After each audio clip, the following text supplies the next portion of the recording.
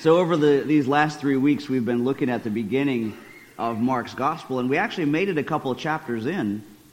But today, the lectionary circles back around to chapter 1 as we commemorate the baptism of our Lord by his cousin John. And we're going to get right into the scripture text, which is Mark chapter 1, beginning in verse 9. So hear now the words of the true and living God. Mark writes, "One day Jesus came from Nazareth in Galilee, and John baptized him in the Jordan River. As Jesus came up out of the water, he saw the heavens splitting apart and the Holy Spirit descending on him like a dove. And a voice from heaven said, 'You are my dearly loved Son, and you bring me great joy.' The Spirit then compelled Jesus to go into the wilderness, where he was tempted by Satan for 40 days. He was out among the wild animals, and angels took care of him. Later on, after John was arrested, Jesus went into Galilee, where he preached God's good news. 'The time promised by God has come at last,' he announced. 'The kingdom of God is near. Repent of your sins and believe the good news.'" Amen. And that's really a lot of stories kind of condensed into a pretty short account, right? Now, thankfully for us, the Gospels of Matthew and Luke provide a much fuller description of those events and allows us more insight than just kind of that Cliff Notes version that Mark gives us that I just read to you. But, in this version, Mark is in a hurry. He's like that. And you'll notice that as we study the Gospel of Mark together through the rest of this year's lectionary, he's always giving just the minimum of detail. He's stripping his narrative down to its essentials, but he tells us what's important. He tells us what's important, and I appreciate that about him. Because for one reason, one of the fruits of the Spirit that I need the most help with is patience. I remember when I was still working at the pharmacy and helping people with their insurance benefits and their prescription refills. I always hated it when someone would call in and they felt like they needed to tell me every single detail of their day before we could get to what they were actually calling about. And I always wanted to say, "Sir, ma'am, I'm sorry you don't feel well. Truly I am. But I don't need to know that your neighbor, whose name is Gladys, had to take the day off of work today to carry you to the doctor's office in the pouring down rain that always makes your arthritis hurt. Or that after you struggled to get into the waiting room that you had to wait all afternoon to see the doctor, but you really didn't mind because you've been seeing him since you were first married to your husband Ed, who you've been with for the last 52 years come this March. When all I really needed to help that person was their insurance ID, the name of the medication they wanted, and the credit card that she was going to use to pay for. That's it. Because I had a job to do. My calls were being timed, and they were supposed to be, on average, no more than 3 minutes in length, which she blew right out of the park. So you can see why I wanted to just get right to the point. Kind of how you were starting to feel when I was telling you that story, right? Well, Mark must have felt the same way. He must have felt that same sense of urgency in zeroing in on his topic, because if you notice, our reading was short, and it was all about Jesus. It was all about Jesus. And even though it's concise, he tells us several things about him. He tells us how Jesus comes down from Nazareth and goes into the wilderness to meet John the Baptist. It tells us he was baptized in the Jordan River and that the Holy Spirit comes down on him in the form of a dove, and immediately he's driven by the Spirit into the wilderness to be tempted for 40 days. And Mark is saying, I want us to get straight into this passage. He's saying basically, I don't have time for appetizers. There's a meal on the table, and we've got to get to it if we're going to enjoy it. And so we see right off the bat here Jesus submitting to baptism. He undergoes the baptism of John, and I want to break that out a little bit for you because John's baptism is a little different from our Christian baptisms. He wasn't baptized in the name of the Trinity. But his baptism, as Mark tells us and other gospel writers tell us, was a baptism of repentance. Its focus was on the need for the people of God to repent of their sins. Right? They were in breach of God's covenant. The covenant that God made with them at Sinai. They'd broken their word. They'd broken their marriage promises, as it were.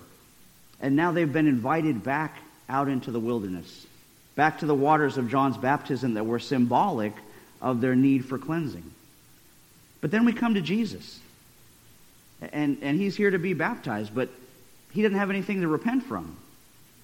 Remember, he was, as John the Baptist said, the Lamb of God who takes away the sins of the world.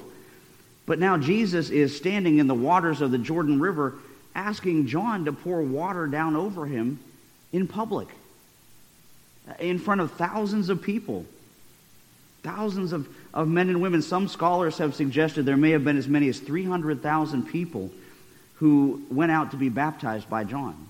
Now, obviously, not all on the same day, of course, but just continually coming to be baptized. And they came from all over Judea and Jerusalem, and now Jesus is here. He's maybe standing in one of those shallow areas of the Jordan, and John is pouring water over him, symbolic of a baptism of repentance. But, in doing that, what he's doing is publicly identifying with sinners. Right? You have to wonder, what's going on here? Why is he doing that? Well, there are several things that are happening that I want us to notice. And for one, this Lamb of God, this servant of the Lord, is being inaugurated into public ministry. A ministry that's going to take him to his death. And it's a sign that Jesus is willing to play that role of mediator. He's willing to become our Redeemer. And in this baptism, Jesus is basically stepping down to our level. He's ready to accept his humiliation in our stead as the Messiah. And in this role of Savior, and he's taken this one that fulfills the covenant for us. The one that we couldn't do. Because remember, he didn't need a baptism of repentance, right? He didn't have any sin. He didn't even need to repent on our behalf. He could have said, hey folks, you're on your own. But instead, he identified himself with us. And he begins that process of what's been called the Great Exchange. The Great Exchange is what I mentioned to the kids. You see, we need righteousness to be acceptable to God, but we don't have it, do we? What we have is sin. And God has what we need, but could never earn. He's got that righteousness. So we have what God hates and rejects. We've got sin. But what's God's answer to that? Well, his answer is Jesus Christ, God's only Son, who not only died in our place and bore our condemnation, but he lived in our place, fulfilling everything that the law requires. And in this act of obedience on our behalf. And it's interesting, we talked about this in Bible study before, but theologians have talked about the active obedience of Christ and the passive obedience of Christ.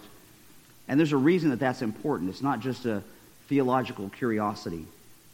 Because you see, they've spoken about Jesus' time on the cross as his passive obedience. It's something that he allowed to happen to him for the payment of our sin debt. And brothers and sisters, Christ did more, though, than just die for you. He did more than die for you. He lived for us, for you and me.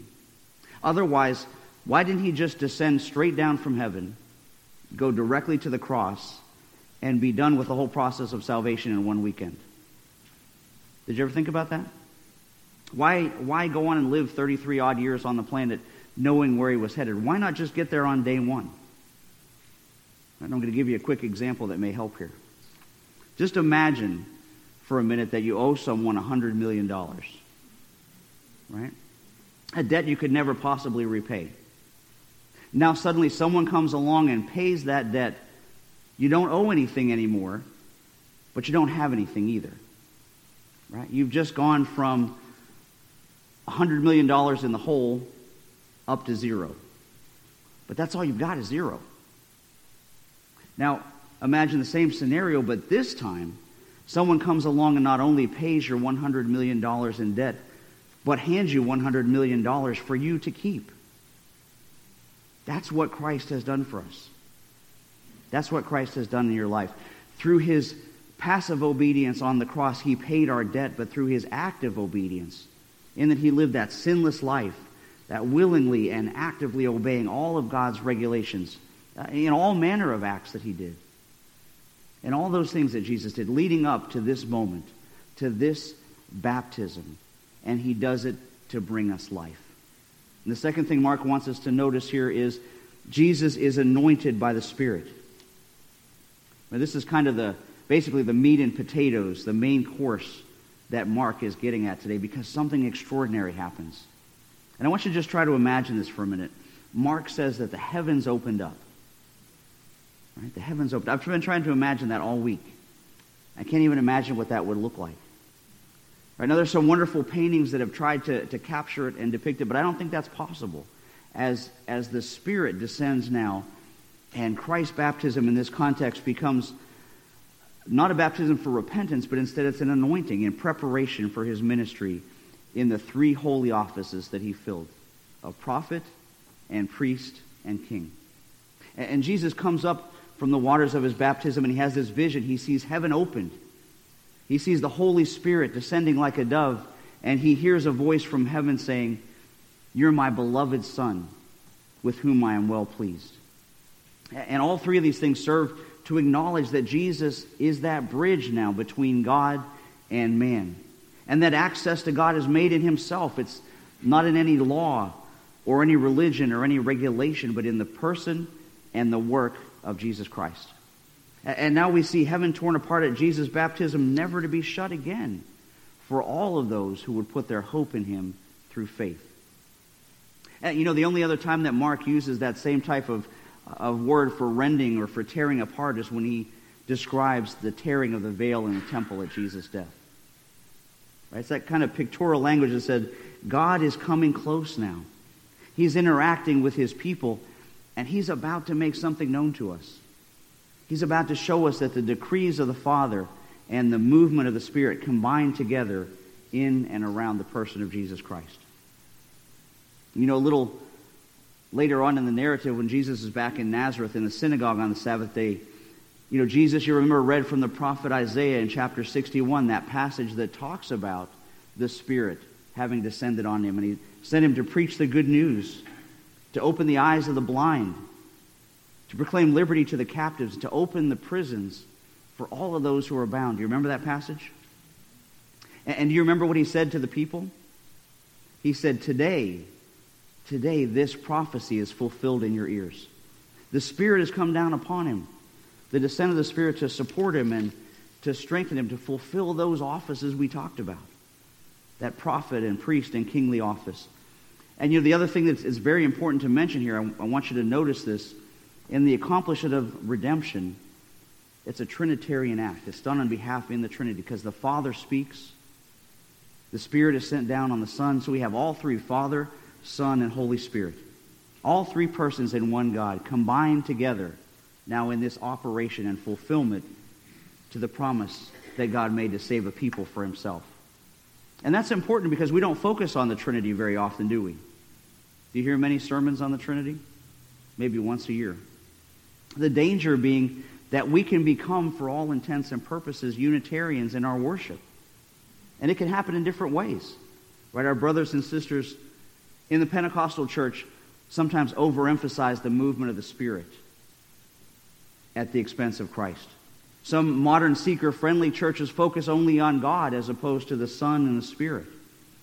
And as a church, we want to make sure that we proclaim the supremacy and the majesty of Jesus Christ, but we always do it in the context of the Trinity. And that's why Paul said, through the inspiration of the Holy Spirit in Philippians chapter 2, he said that at the name of Jesus, every knee should bow in heaven and on earth and under the earth. And read this one with me. And every tongue declare that Jesus Christ is Lord, to the glory of God the Father. Right? All three are involved. That's the reason the Spirit comes down in the form of a dove. If you remember way back in your Bibles, remember how in the opening chapters of Genesis it tells us, in the beginning, God created the heavens and the earth. That he spoke this construction into being through the word of Jesus Christ. And remember, it tells us that the Spirit that he brooded, that he hovered like a bird over the waters in that process of that original creation. All with God the Father and the Spirit and Jesus operating together in that economy of the Trinity. And now in today's reading, Mark kind of wants us to pick up on that Jesus has come to recreate and to undo the consequences of the fall. This last Adam now is here, who's going to undo what's befallen the creation in this one man, Jesus Christ, standing here in the waters of the Jordan. All in this one, a new creation is about to dawn. And just at that moment, Jesus hears his Father's voice. Jesus hears the Father's voice, and he said, "This is my beloved Son. In you I am well pleased." And I have no doubt that that was a word that John the Baptist really needed to hear that day. I have no doubt it was a word that the others standing around needed to hear that day. All that corroboration of the Father to the identity of his Son. But in this instance, I think it was just as much for Jesus as it was for anyone else. Because even in all the splendor and the glory of heaven opening in the person of Jesus standing here, the Father looks down at him and says, "I love you. I love you, and I want you to know that." Maybe some of you fathers here have spoken to your sons that way before important moments in their lives, whether they're going off to college or when they're about to get married. Or maybe more importantly, when they're going to face a trial or a difficulty, and you've said words like, "Son, I love you. I want you to know that. I want you to know that even when you won't hear my voice. I want you to know that even when it appears as though I'm far away." And there would be a moment like that for Jesus, wouldn't there? On the cross. Remember when he said, my God, why have you forsaken me?" But you see, here today his Father speaks this word of assurance, and he says, "You are my Son, and I love you." And surely that message would have been a light to him in the dark times that were ahead. Because that takes us actually to Mark's final point of the day. This is the end of the meal he's getting to. It's come, but it's no dessert. Because he tells us Jesus is tempted. And if you notice the language here, it's the language of Mark for sure, because there's no segue. There's no linking statement from one idea to the next.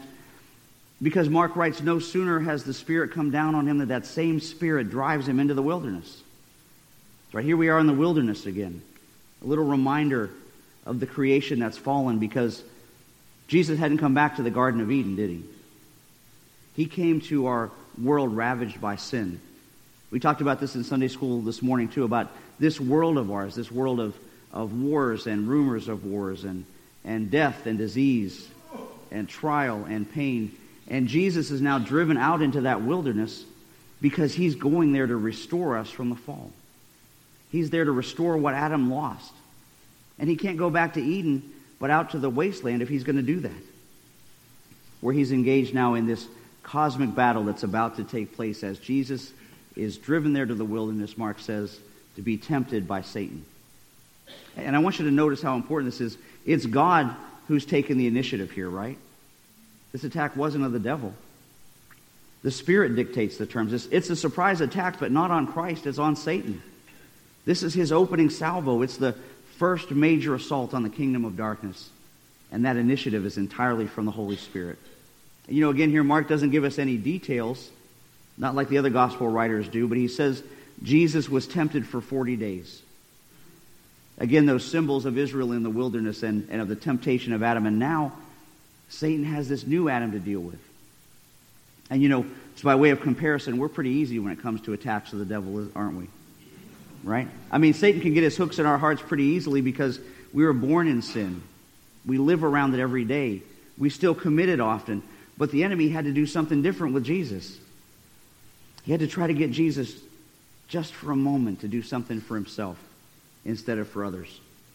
To make that selfish choice. He tried to coax Jesus to abandon just for a moment his role of mediator and just operate in his own divine power and strength. And his temptations were very real, but Jesus never gave in. He never wavered, and praise God, Jesus is the one now to whom you and I can turn when we are tempted. Martin Luther, once when he was asked how he defeated Satan, he said something to the effect of, Satan comes around to the door and knocks on the door of his heart. Satan says, who lives here? But Luther said, Jesus goes to the door and says, Martin Luther lives here no longer, but now I do. And slams the door shut on him. Because you see, our substitute, our mediator, our king has gone to war against Satan and emerged victorious. And it is with him, you Christians that you're in Christ, that we have our union. God lays our sins on Christ and punishes them in him. And in Christ's obedience, God fulfills and vindicates his righteousness and credits it to us. So it's our sin on Christ and his righteousness on us. And when you think about it, we can hardly stress that Christ is God's answer to that great problem. It's all owing to him. We can't love him too much. We can't think about him too much. We can't thank Jesus too much or depend on him too much, because all of our forgiveness, all of our justification is in Christ. That's the gospel. That's the good news, that our sins are laid on Christ and his righteousness is laid on us. That's the great exchange that becomes ours, not by works, but by faith. That's why Paul writes, by grace you've been saved through faith. And it's not of your own doing. It's the gift of God, not of works, so that no one can boast. That's the good news today. That's the good news that lifts burdens, that brings joy, and that makes you strong in Christ now and forever. Amen? Well, let's pray together. God our Father, we thank you that you were willing to send your Son, that he not only came to die for us, Lord, but he came to live for us. And so we thank you for that great exchange that you've made, taking our sins and giving us his perfect righteousness. And we ask, Lord, that you would send us out this day and this week to share that good news with everyone we meet. And we'll give you all the honor and glory. In Jesus' name we pray. Amen.